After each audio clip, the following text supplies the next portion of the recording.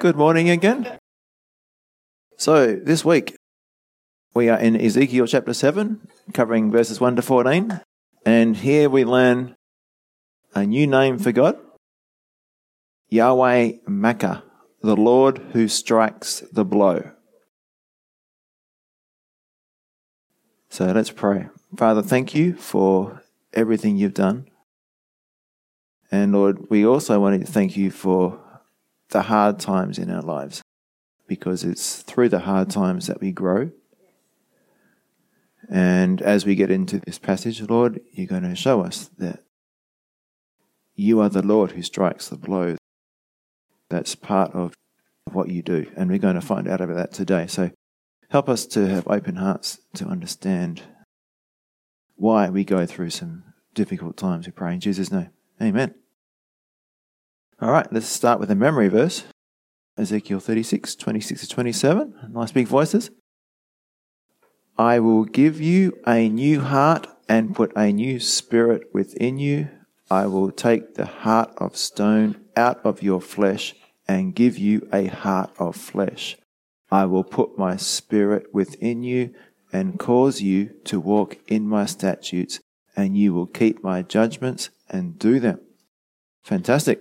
Okay, last week in chapter 6, God revealed his heart to us. He told us how sin affects him. How did he describe it? He is crushed by our sin.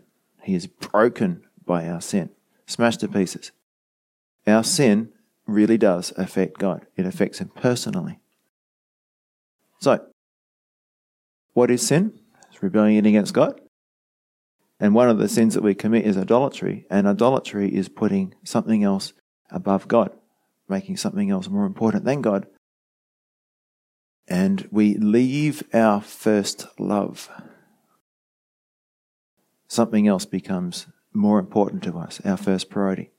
And last week we saw that one of the things that caused the hearts of the people to turn away from God was sexual immorality. And as you look around, nothing's changed since Adam sinned. You know what happened there? He was made in the image of God. Then, when he sinned, his nature changed. It became corrupted. He was now in the image of Satan. Satan lies, we lie. Satan steals, we steal. Satan kills, we kill each other. Left to our own devices, if God didn't intervene, we would destroy ourselves. Look at the pre-flood world.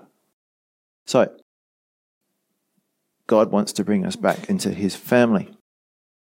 And last week we saw that just as it was for the Israelites, so it is in our culture today, in our society today. We still struggle with the same sins and temptations. Now, what is true repentance? Well, it's understanding how our sin affects God, that it breaks his heart. That's where true repentance starts. And we talked about last week that if we only want to change something because it's affecting me in a certain way, then that's not true repentance. That's me trying to help me and not me trying to please God. So there's a selfish reason, a selfish motive for repentance, and there's a genuine motive for repentance, and you know which is which, because if we have the right motive for repentance, it'll be because we love God and therefore loathe ourselves for all our sins, because they cause the heart of God to be broken. And then we will want to repent of all sin and to change as quickly as possible. Why? Because all sin hurts God. If we're just looking to repent from a couple of sins, a couple of things that might be causing us pain in our lives, in our relationships and stuff like that, then we know that that's just selfish. Because the other sins that we're committing, we don't care if they're hurting God. You see what I mean? So, this week, we're going to learn that the purpose of God's discipline is always to bring us back into a relationship with himself. That's a major theme, and it's something that's carrying on. These people needed to know this. You consider their circumstances, being in exile, about to go through a horrible siege, and God has to keep reminding them, I'm doing this for your good. And secondly, God reveals more of his character when he reveals himself to us by a new name. Yahweh Makkah, the Lord who strikes the blow. And basically, God will always judge sin and God will always discipline his children. And God's patience has limits. God will not always strive with men. If you remember back to the pre-flood days, God said, my spirit will not always strive with men. Genesis 6:3. Therefore, repent while you can, before the judgment or discipline comes. Number 4, if I refuse to surrender even just one part of my life to God, then I will not be successful in fighting temptation in any area of my life. So if one part of my life I want to hold to myself and think I'll just work on this area over here, it's not going to work. If I don't give up all parts of my life to God, then I'll never be successful in any parts of my life. So let's read chapter 7, just verses 1 to 17. Moreover, the word of the Lord came to me, saying, And you, son of man, thus says the Lord God to the land of Israel, the end has come upon the four corners of the land. Now the end has come upon you, and I will send my anger against you. I will judge you according to your ways, and I will repay you for all your abominations. My eye will not spare you, nor will I have pity, but I will repay your ways, and your abominations will be in your midst. Then you shall know that I am the Lord. Thus says the Lord, a disaster, a singular disaster. Behold, it has come. An end has come. The end has come. Do you see a bit of repetition here? It has dawned for you. Behold, it has come. Doom has come to you, you who dwell in the land. The time has come. A day of trouble is near, and not of rejoicing in the mountains. Remember we talked last week, that was places for idol worship. Now upon you I will soon pour out my fury and spend my anger upon you. I will judge you according to your ways, and I will repay you for all your abominations. My eye will not spare, nor will I have pity. I will repay you according to your ways, and your abominations will be in your midst. Then you shall know that I am the Lord who strikes. Verse 10. Behold the day, behold it has come. It's talking about the day of judgment, it's near. Doom has gone out, the rod has blossomed, pride has budded, violence has risen up into a rod of wickedness. None of them shall remain, none of their multitude, none of them. Again, the repetition. Nor shall there be wailing for them. The time has come, the day draws near. Let not the buyer rejoice, nor the seller mourn, for wrath is on their whole multitude. For the seller shall not return to what has been sold, though he may still be alive. For the vision concerns the whole multitude, and it shall not turn back. No one will strengthen himself who lives in iniquity. So, bit of background. We're talking about the children of Israel. They've been rebelling against God for a long time. And God has been warning them faithfully that if you don't repent, I'm going to send the Babylonian army to destroy Jerusalem and destroy the temple. The false prophets are saying, that'll never happen. God is going to deliver us. And the prophets, Jeremiah and Ezekiel, Jeremiah in Jerusalem, Ezekiel in Babylon, he's already been taken captive. They're telling them, no, you need to repent or God will judge you. Now they're saying, it's too far gone. It's too late. So verse 14, they have blown the trumpet and made everyone ready, but no one goes to battle. For my wrath is on all their multitude. The sword is outside, and the pestilence and famine within. Whoever is in the field will die by the sword, and whoever is in the city, famine and pestilence will devour him. Those who survive will escape and be on the mountains like doves of the valleys, all of them mourning, each for his iniquity. Every hand will be feeble, and every knee will be as weak as water. They will also be girded with sackcloth. Horror will cover them. Shame will be on every face, baldness on all their heads. So, lovely, encouraging passage there, right? Really important that we get the context here. There's key phrase. then you shall know that I am the Lord. And we went into this last week and explained the 3 steps of coming back to God. This is the goal. God wants us to come back into a relationship with Him. And for example, I will do to them, in verse 27, I will do to them according to their way, and according to what they deserve, I will judge them. Then they shall know that I am the Lord.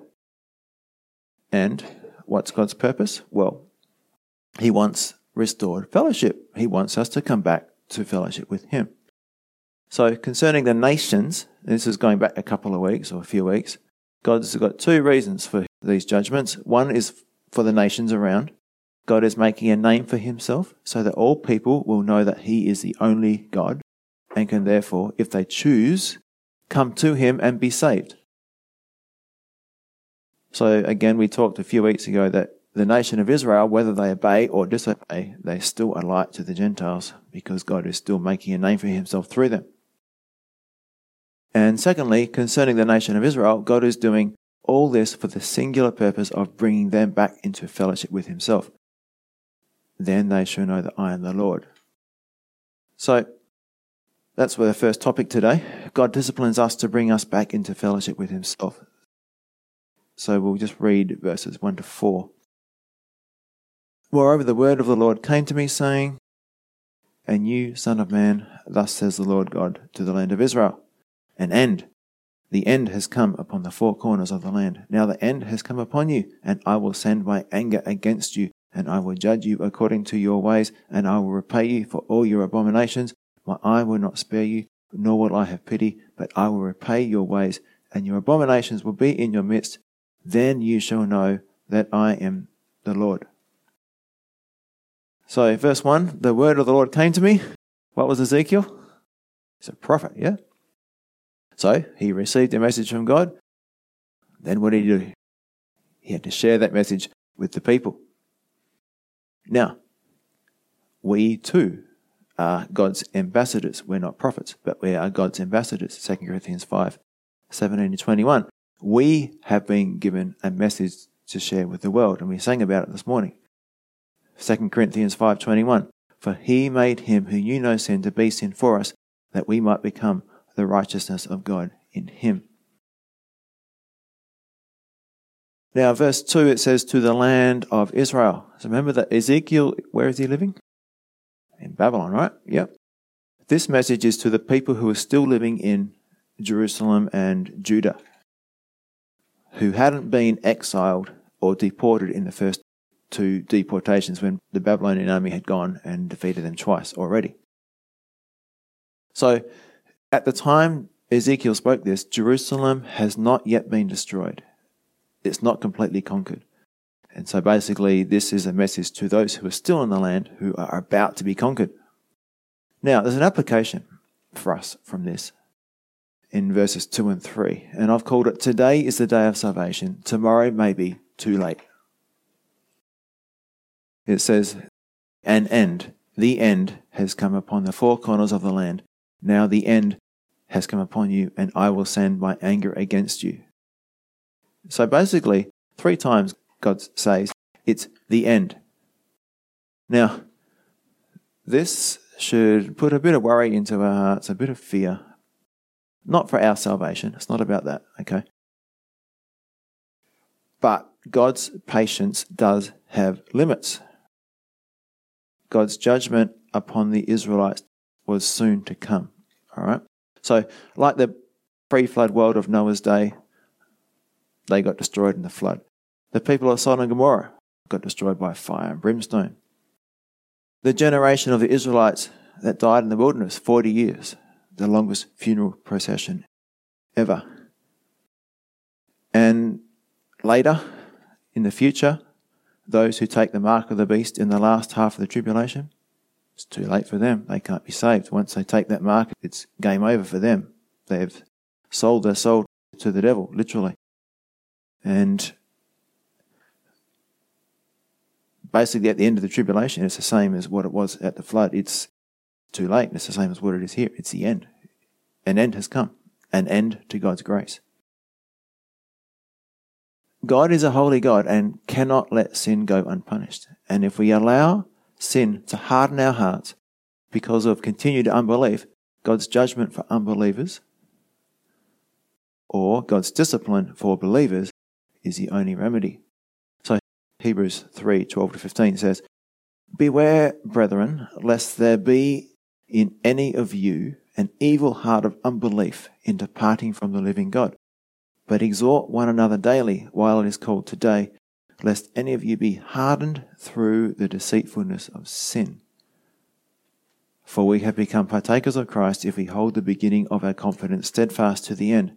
While it is said, Today, if you will hear his voice, do not harden your hearts as in the rebellion." Talking about the children of Israel who 40 years wandered and that generation never entered the promised land because they kept on sinning and their hearts became hard through the deceitfulness of sin.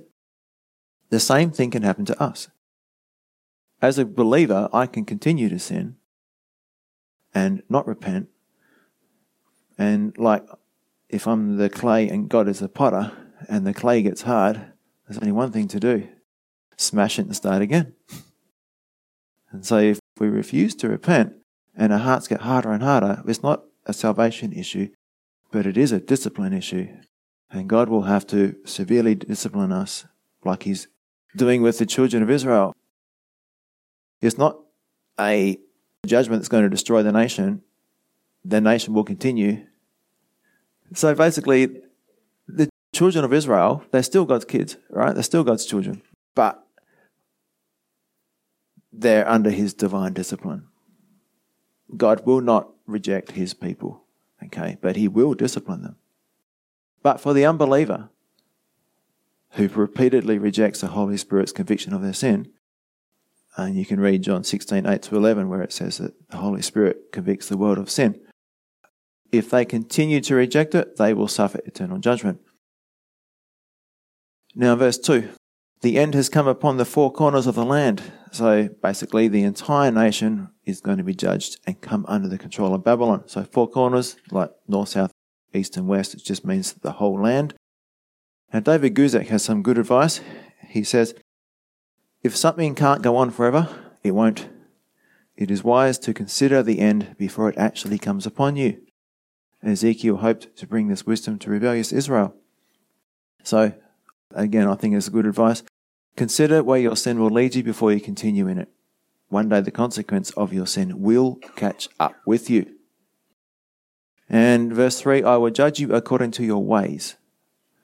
God's justice is always fair. The penalty will match the crime, so to speak. And verse 4, my eye will not spare you, nor will I have pity. So God's judgment will be severe and complete because that's what they deserve. That's what's required to bring them back to him.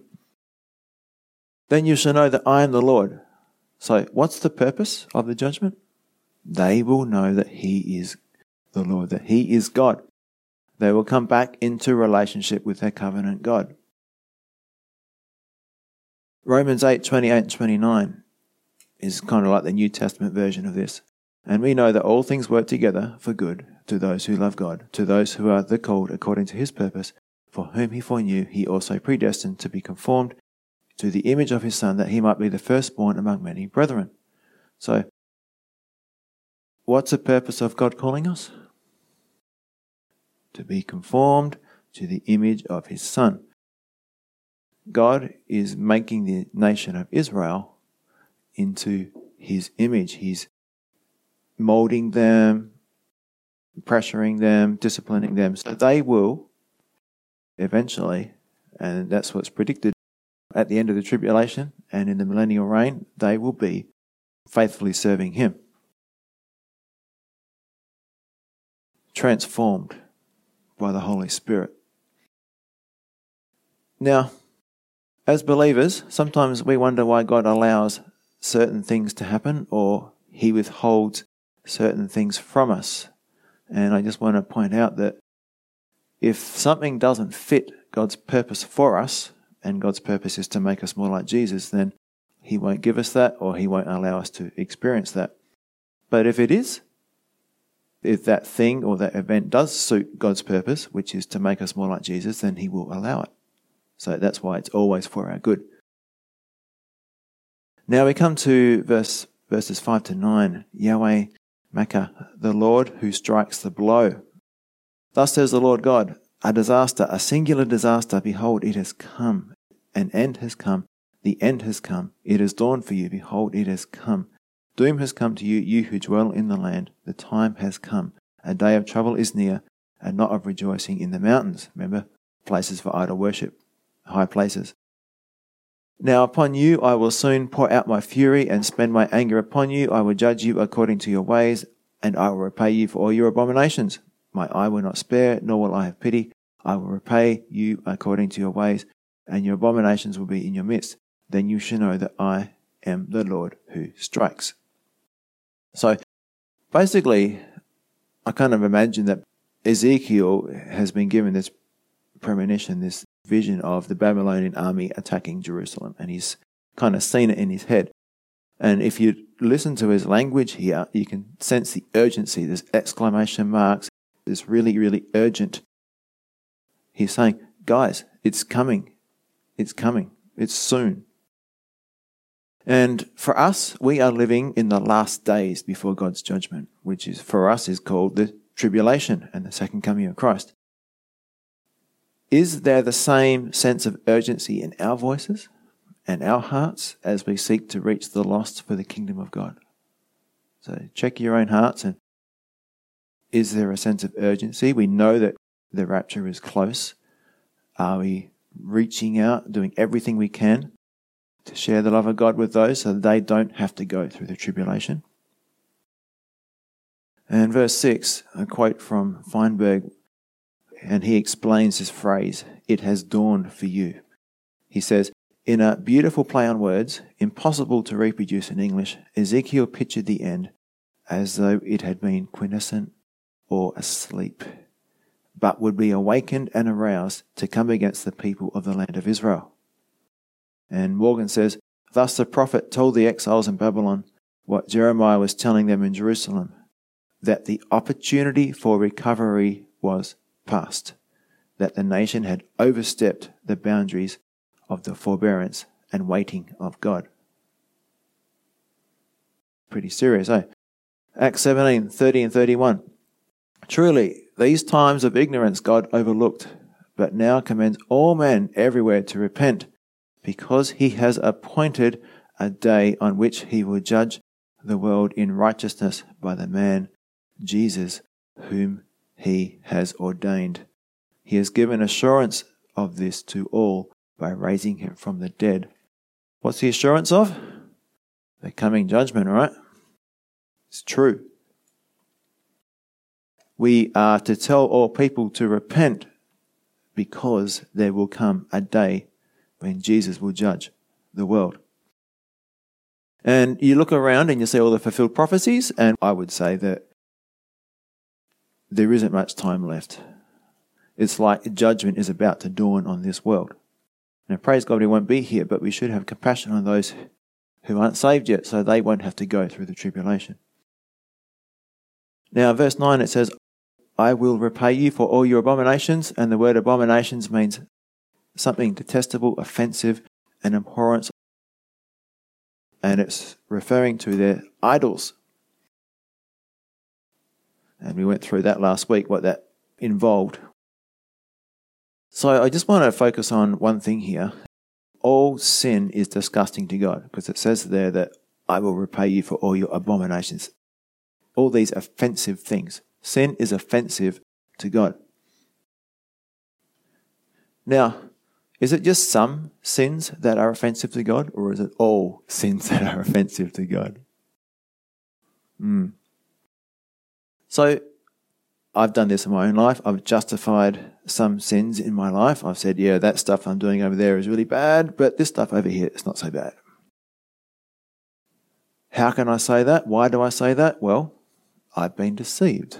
Now, who's deceiving me? It's my own heart. Okay, it's my own heart. And I'm walking by sight. I'm walking by what I'm thinking and feeling, my emotions. I'm walking by sight. What's the opposite of that? It's walking by faith. And you can see 2 Corinthians 5:7. We need to trust the Word of God to be the lamp to our feet and the light to our path, and allow it to discern the true motives of our hearts. So, you remember a few years ago when we had the vote for homosexual marriage. What was the whole thing there? If it's love, it must be right. Something like that slogan. Yeah? That's a good example. And people do the same thing with fornication today, having sex out of marriage. It's love. It feels good. How can it be wrong? That's walking by sight. That's walking by your feelings and emotions. It's not walking by truth, you see. Jeremiah 17:9. The heart is deceitful above all things and desperately wicked. Who can know it?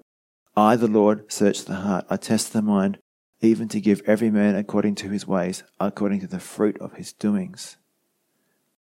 So, our heart is deceitful above all things. And if we don't see sin as being wicked and abhorrent and disgusting and vile, then it just means that our heart is deceiving us. We need to get back into the Word.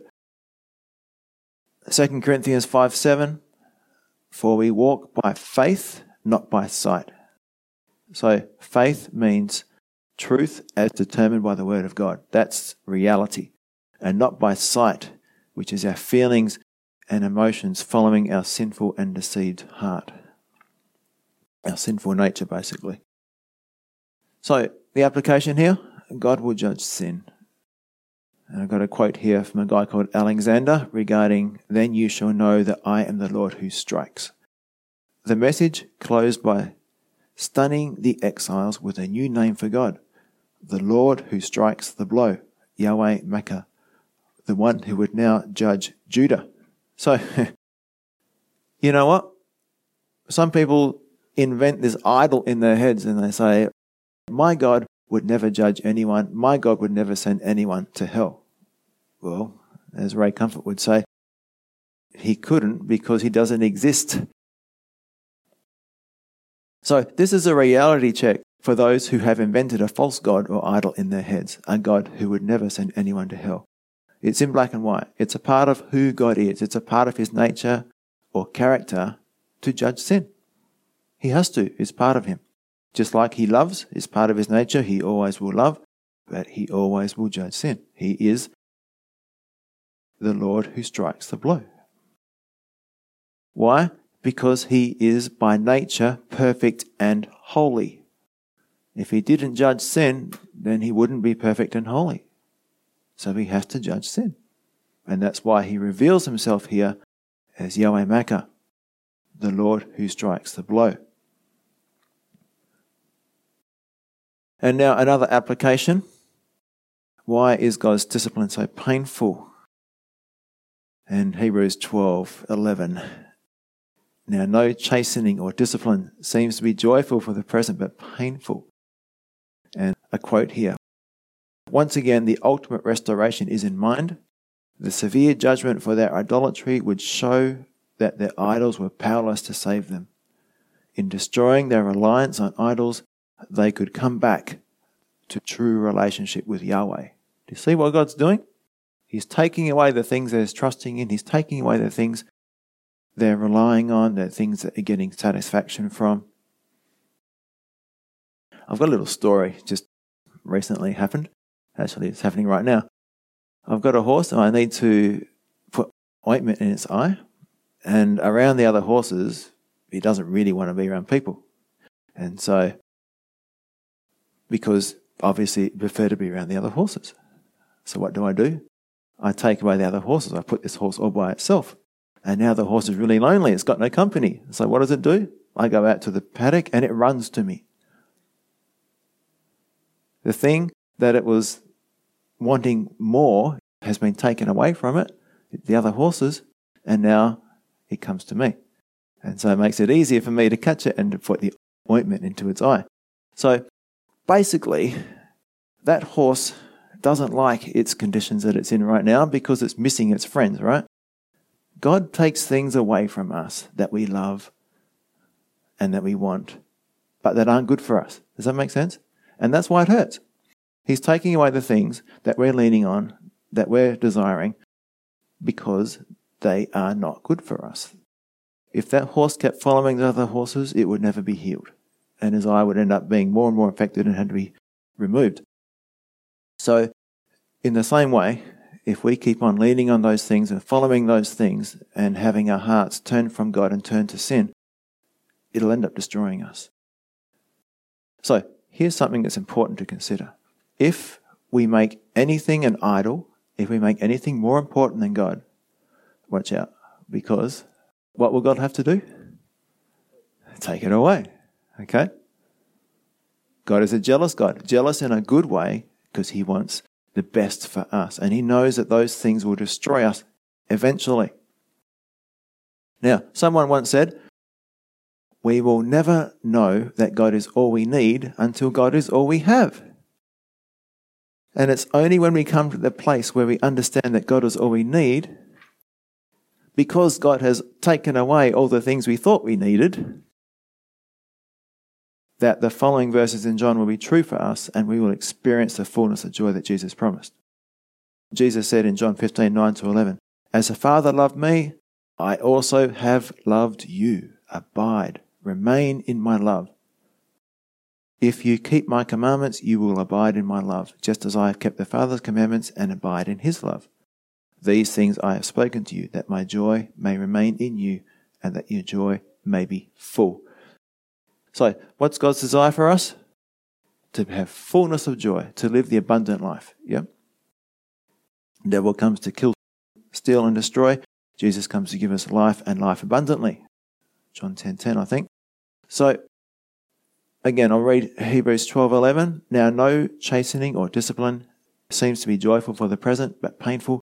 Nevertheless, afterward it yields a peaceable fruit of righteousness to those who have been trained by it." So another benefit is that we learn to live righteously. We're not depending on those things, even good things. The fruit of righteousness. Trusting in the Lord. Now, verses 10-13. I've titled this from James 4:7. "Sin, when it is full grown, brings forth death." So, I read verses 10-13. "Behold the day, behold it has come. Doom has gone out. The rod has blossomed. Pride has budded." Does that make you think of something in the Old Testament? I'll tell you in a minute. "Violence has risen up into a rod of wickedness. None of them shall remain, none of their multitude, none of them. Nor shall there be wailing for them. The time has come, the day draws near. Let not the buyer rejoice, nor the seller mourn, for wrath is on their whole multitude. For the seller shall not return to what has been sold, though he may still be alive. For the vision concerns the whole multitude, and it shall not turn back. No one will strengthen himself who lives in iniquity." So, verse 10, it says, "Behold the day, behold it has come." Now, consider the circumstances here. Ezekiel is in competition with the false prophets. What are the false prophets saying? Everything's going to be fine. All the people are going to go back to Jerusalem. All the previous two exiles, the people who've taken the previous two deportations, all go back. All the gold implements will be taken from Babylon back to Jerusalem. That's the message from the false prophets. It's all going to be fine. We have the temple here. We're still worshipping the temple. We're still sacrificing the temple. Plus everything else. All the other idols and other sexual morality they're involved in. And Ezekiel has been saying for the last few years that if you don't repent, there's going to be a day of judgment. And the people are saying, yeah, right. You've been saying that for years. Guess what? Ezekiel is telling him, it's come. It's just around the corner. And verse 10, "The rod has blossomed, pride has budded." Now, this is a reference to Aaron's rod that budded, and you can read the story in Numbers 17. To give you the background, there was an insurrection against God's chosen leaders, Moses and Aaron, and all the people said, you take too much upon yourself. Why should you be the boss? Why are you telling us what to do? Why they do it? Pride. It was the pride of the people that caused them to reject God and therefore challenge the God-appointed leadership and authority of Moses and Aaron. Now, it's really clear in the Old Testament that God had confirmed Moses as being his prophet in many different ways. So back then, God had threatened to wipe them out, all the Israelites, and start again with Moses, basically, because of their rebellion against him. But Moses prayed for them, and God spared the majority of the congregation, though some were killed by the judgment that happened then. So I'm just going to read Numbers 17, 8 and 10. Now it came to pass on the next day that Moses went into the tabernacle of witness, and behold, the rod of Aaron of the house of Levi had sprouted and put forth buds, and had produced blossoms and yielded ripe almonds. And the Lord said to Moses, bring Aaron's rod back before the testimony, that is the ark, to be kept as a sign against the rebels, that you may put their complaints away from me, lest they die. So what is this rod that budded? Why was it there? Well,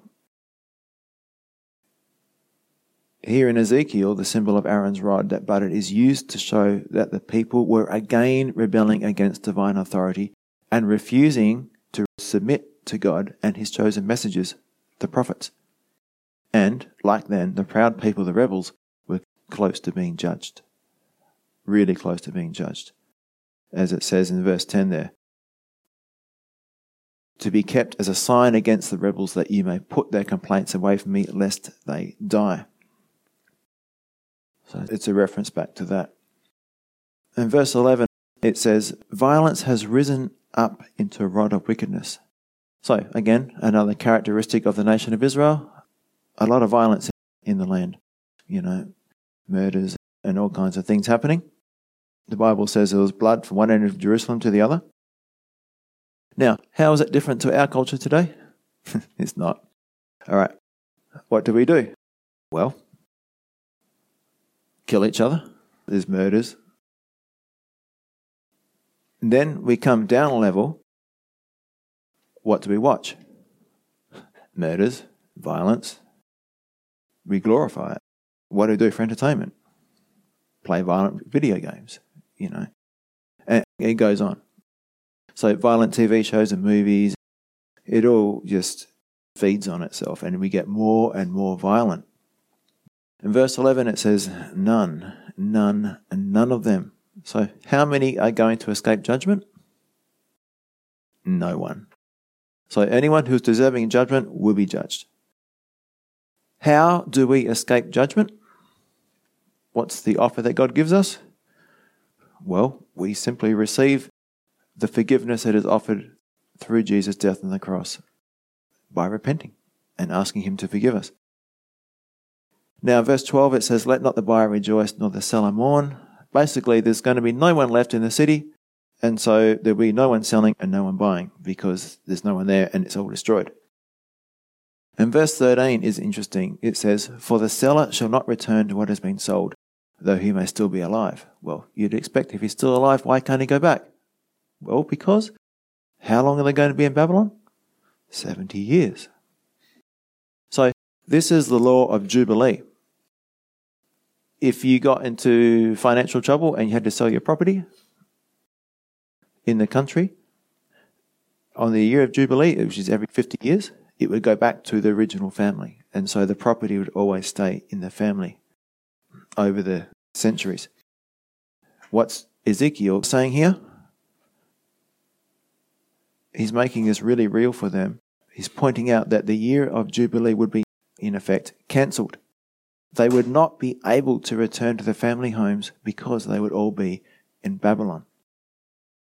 And verse 13, it shall not turn back. And a quote from David Guzik. Most of the time in the scriptures, when God announces judgment, it is an implied invitation for repentance, whereupon God will relent from the announced judgment. That's what God wants, right? He wants us to come back. He doesn't like judging us. With this prophecy of Ezekiel, this was not the case. The judgment was coming. It shall not turn back. And I just remind you what we talked about before. Today is the day of salvation. Tomorrow may be too late. You don't know when your last day will be. If you're not a believer and you refuse God's invitation today, You might have a heart attack tomorrow, you might have a car accident tomorrow, or it may just be that your heart becomes so hard that you'll never ever receive it. And now, verse 13, it says, no one will strengthen himself who lives in iniquity. So basically, I've got an application here. Sin corrupts and will eventually destroy us. A quote from Feinberg. Ezekiel indicated the foolishness of the man who thought he could strengthen himself in the very iniquity or sin which called down the wrath of God. Hardening oneself in sin would not accompany immunity from punishment. On the contrary, it would assure it all the more. Now consider some of the rich people. These people who have lots of money who seem untouchable. They're strengthening themselves in their sin, So they think they're untouchable. They think that nothing's going to happen to them. But all they're doing is assuring their judgment. They might not get judged while they're living on this earth. They might live a good life to the very end. But I tell you what, when they stand before God and some of the things that these rich people have done, they will have a lot to answer for.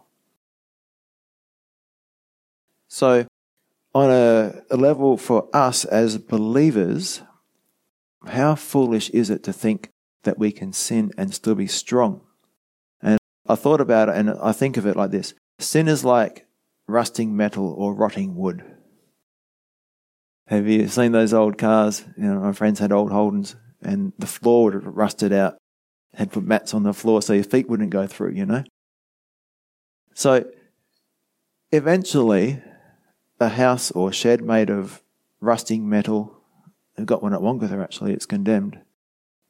All the support beams are all rusting and it's literally falling down on top of itself.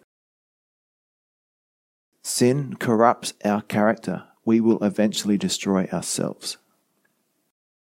We will eventually destroy our lives because sin will cause us to do what we thought we never would. So basically, sin corrupts us. It's like rust eating metal away or wood rotting. We change. And eventually we will do things we never thought we would. We will destroy ourselves.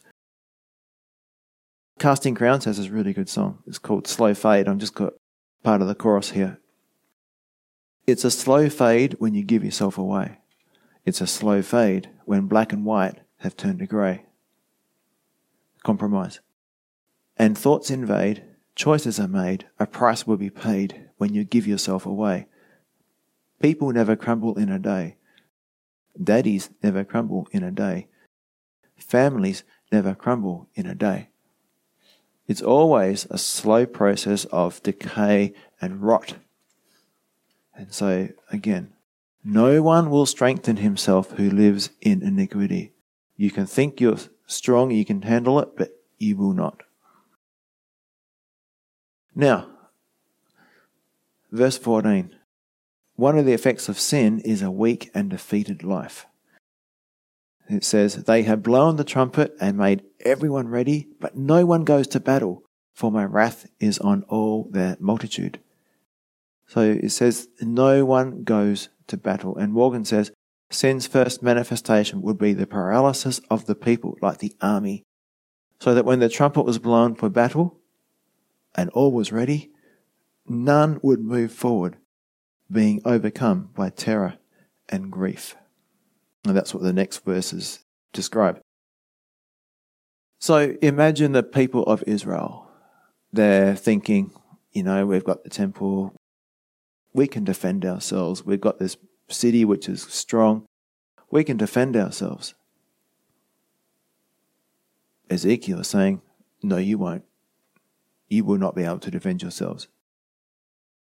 They were filled with this false hope from the false prophets. But again, it's just emotion. It wasn't the truth.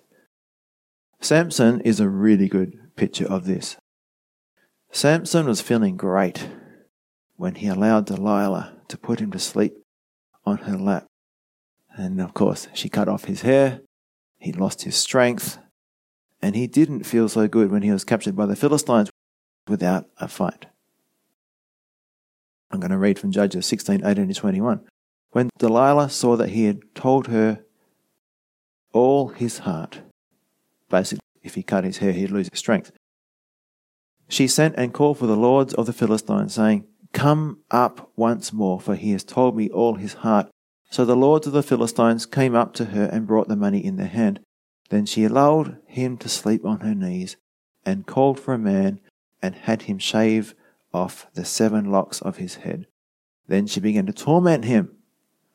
See, the sin which we enjoy will eventually end up tormenting us. And his strength left him. And she said, "The Philistines are upon you, Samson." So he awoke from his sleep and said, "I will go out as before, as at other times, and shake myself free." But he did not know that the Lord had departed from him. Scary, isn't it? He did not know that the Lord had departed from him. Then the Philistines took him and put out his eyes and brought him down to Gaza. They bound him with bronze fetters, and he became a grinder in the prison. So, figuratively speaking, the Israelites had lain down with their idols. They had been lulled into this spiritual sleep, and they had given up their strength. They had walked away from their God. Their strength had left them.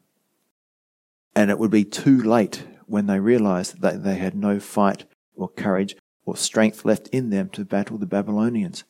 And they too would end up in bronze fetters or shackles and led away to Babylon. So again, Ezekiel is accurately predicting that there would be no fight. It would just be a siege, and that's it. And they'd be eating them. We talked about this a couple of weeks ago. So hungry that they'd be eating their own kids. So sin corrupted them, and their God-given strength and courage had left them, and the same can happen to us. Now, another application: submit to God, resist the devil, and he will flee from you. Now, 1 Peter 2:11 says, "Beloved, I beg you as sojourners and pilgrims, abstain from fleshly lusts which war against the soul." We are in a battle, okay? So going back to talking about, fighting in the battle, now we're applying it to us. We are in a battle, and our battle is against sin. It's against the lusts of the flesh, the desires of our sinful nature. Now, what is the only way we can overcome sin, overcome the desires of our sinful nature? Well, it's by the power of the Holy Spirit.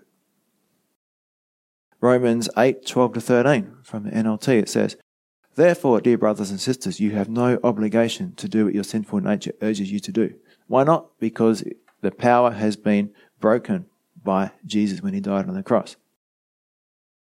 We don't have to do what our sinful nature wants us to do. It's now our choice. Verse 13, "For if you live by its dictates, you will die. But if through the power of the Spirit you put to death the deeds of your sinful nature, you will live." So what's the secret to overcoming sin? If through the power of the Spirit you put to death the deeds of your sinful nature. So it's not by our own resources, it's not by our own strategies, it's not just the accountability groups. All that's fine, but it all comes down to, are you submitted to the Spirit of God? Are you walking with God? Those other things can be helpful, but the basics are that you need to be submitted, completely submitted to God. I must give God control of every part of me if I'm going to be able to resist the devil and have him flee from me. James 4:7. If I choose to hold on to some sin that I'm not willing to give up, then it means that I'm not completely submitted to the Holy Spirit.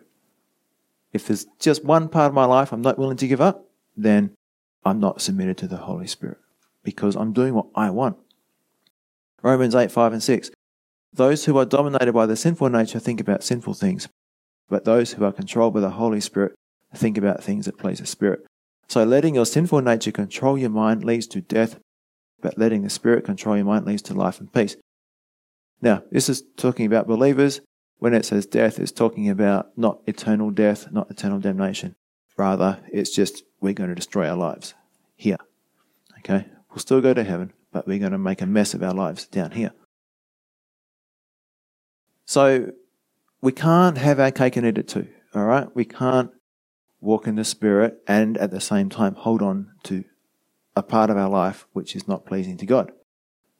I can't pick and choose what areas of my life I'm willing to surrender. Remember the song, I Surrender All? Yeah? It says, I surrender all. It doesn't say, I surrender most of my life. If I choose to hold on to a sin, it could be bitterness, unforgiveness, an addiction, ungodly relationship, worldly things like pleasures and entertainment and all those kind of things. And especially if the Spirit is convicting me to give those things up, but I'm not willing to give those up yet, then I'm not submitted to the Spirit. It's as simple as that. As a result of that, I will be weak in every area of my life. Does that make sense? If I hold on to sin in one area of my life, I'm going to be weak in every area of my life because I'm not submitted to the Spirit and I'm not living by the power of the Spirit. That power is not available to me as long as I'm holding on to something that's not pleasing to God, some sin. So if I'm going to be effective in the kingdom of God, I must be pure and holy in every part of my life. So I've got an example here. The Israelites, when they entered the promised land, they fully obeyed everything God said about conquering Jericho. They followed the instructions down to the very last detail. But afterward, Achan stole some of the valuables from Jericho that were dedicated to the Lord. God said, it's all mine. You can't have any of this. You've got to dedicate it to me. But he said, oh, that garment looks nice. That gold looks great.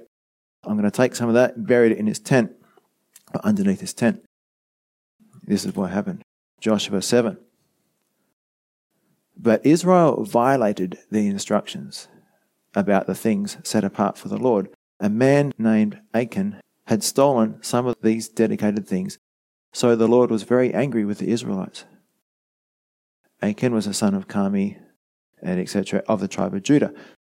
So, who was God angry with? The whole nation. One person did it. One person sinned. The others didn't even know about it. And next part, verse 2, Joshua sent some of his men from Jericho to spy at the town of Ai, east of Bethel, near Beth-aven. When they returned, they told Joshua, there's no need for all of us to go up there. It won't take more than 2,000 or 3,000 men to attack Ai.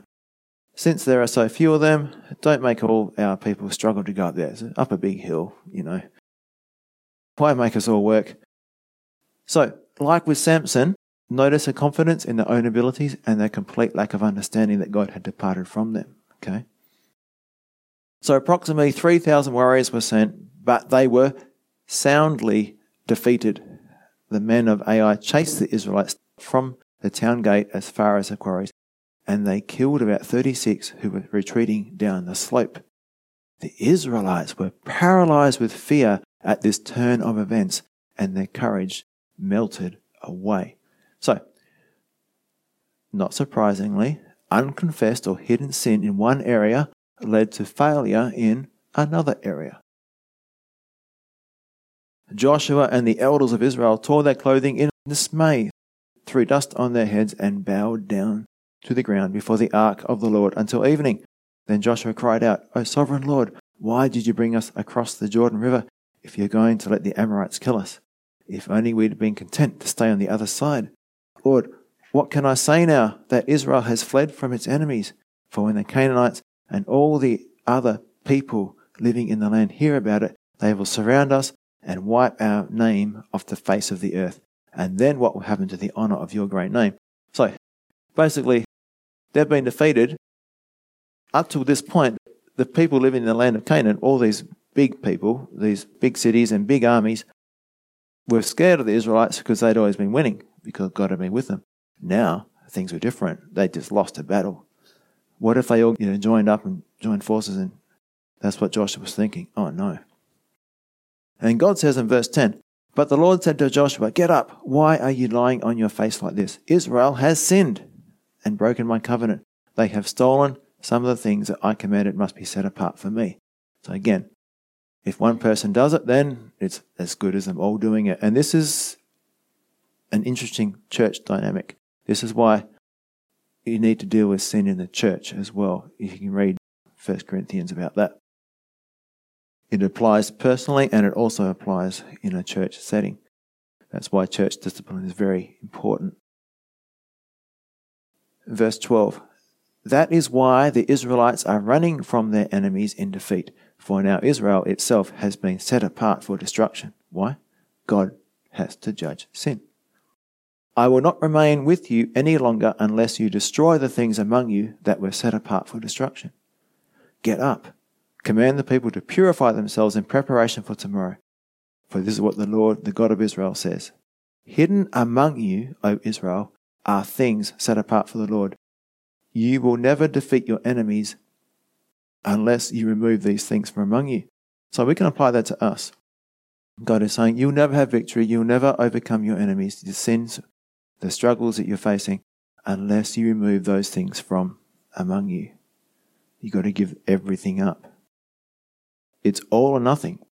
We're either completely submitted to God, meaning every area of our lives, or we are not submitted. And James 5:7, therefore submit to God, resist the devil and he will flee from you. It's 100% submission, every part of our lives. We can't justify sin in one area of our lives by doing well in another part of our life. I've done that. Also, we can't rely on past victories. It doesn't work like that. I might have done well for a while and I think, oh, I've got that covered. No, I don't. They defeated Jericho, but then because they moved away from God, they were defeated. So, in the kingdom of God, purity equals power. Okay? Purity equals power. All it took for Satan to defeat the Israelites was to corrupt one man. And the nation was doomed. All it takes for Satan to corrupt us is to have one little foot in the door. One little thing that we compromise on. And the rest of us is doomed to fail. So, the 6 things we can pull out of this passage from Joshua. It only took one man's sin to bring the whole nation to their knees. As a result, their courage turned to fear. They went from being victorious to being defeated. They were set apart for destruction because all sin will be judged. They would not experience the power of God until they repented of their sin. It says, I will not remain with you any longer unless you destroy the things among you that were set apart for destruction. And we will not be able to overcome any sin until we're willing to give up all sin, even the pet sins that we enjoy and we think we have under our control. It says in verse 13, you will never defeat your enemies until you remove the accursed things from among you. So, in conclusion, what I choose today will affect me tomorrow. It's a law of cause and effect, or sowing and reaping. So to sum up what we've done today, I'm just going to read Galatians 6:7-9. And you think about the people of Israel in this situation. They've mocked the justice of God. They've rejected God's warnings, and they're going to be defeated by the Babylonians. But think about this, apply this to yourself now. Don't be misled, Galatians 6:7-9. Don't be misled. You cannot mock the justice of God. You will always harvest what you plant. Those who live only to satisfy their own sinful nature will harvest decay and death from that sinful nature. But those who live to please the Spirit will harvest everlasting life from the Spirit. So let's not get tired of doing what is good. At just the right time, we will reap a harvest of blessing if we don't give up. So Father, I do thank you for your mercy and your kindness and your love. Lord, you were so patient with the Israelites. You gave them so many warnings. And those first 2 deportations, you pulled out the righteous people, Lord. They pulled out the ones who didn't deserve to be judged in that siege where many, many people died of famine and by the Babylonian army and disease. Lord, you're merciful to not judge the righteous with the wicked. But Father, we just want to come before you now and just ask you to examine our hearts. Help us to see if there's anything in our lives which we've been convicted upon or convicted by you on, where we need to give it up, where we need to say, you know what, I really don't want to give this up, but unless I do, I'm not going to have victory in the other areas of my life. I'm not going to be walking with the Lord. Lord, you demand total surrender. We can't hold on to one part of our life and expect to be victorious in another part of our life. We need to let it all go, give it all to you, complete surrender, complete dedication to you, to lay our lives on the altar as a living sacrifice. We need to put all of ourselves on the altar, and then we'll be transformed and not conformed. Transformed into the image of God and not conformed into this world, the ways of this world. So help us, Father, in Jesus' name. Amen.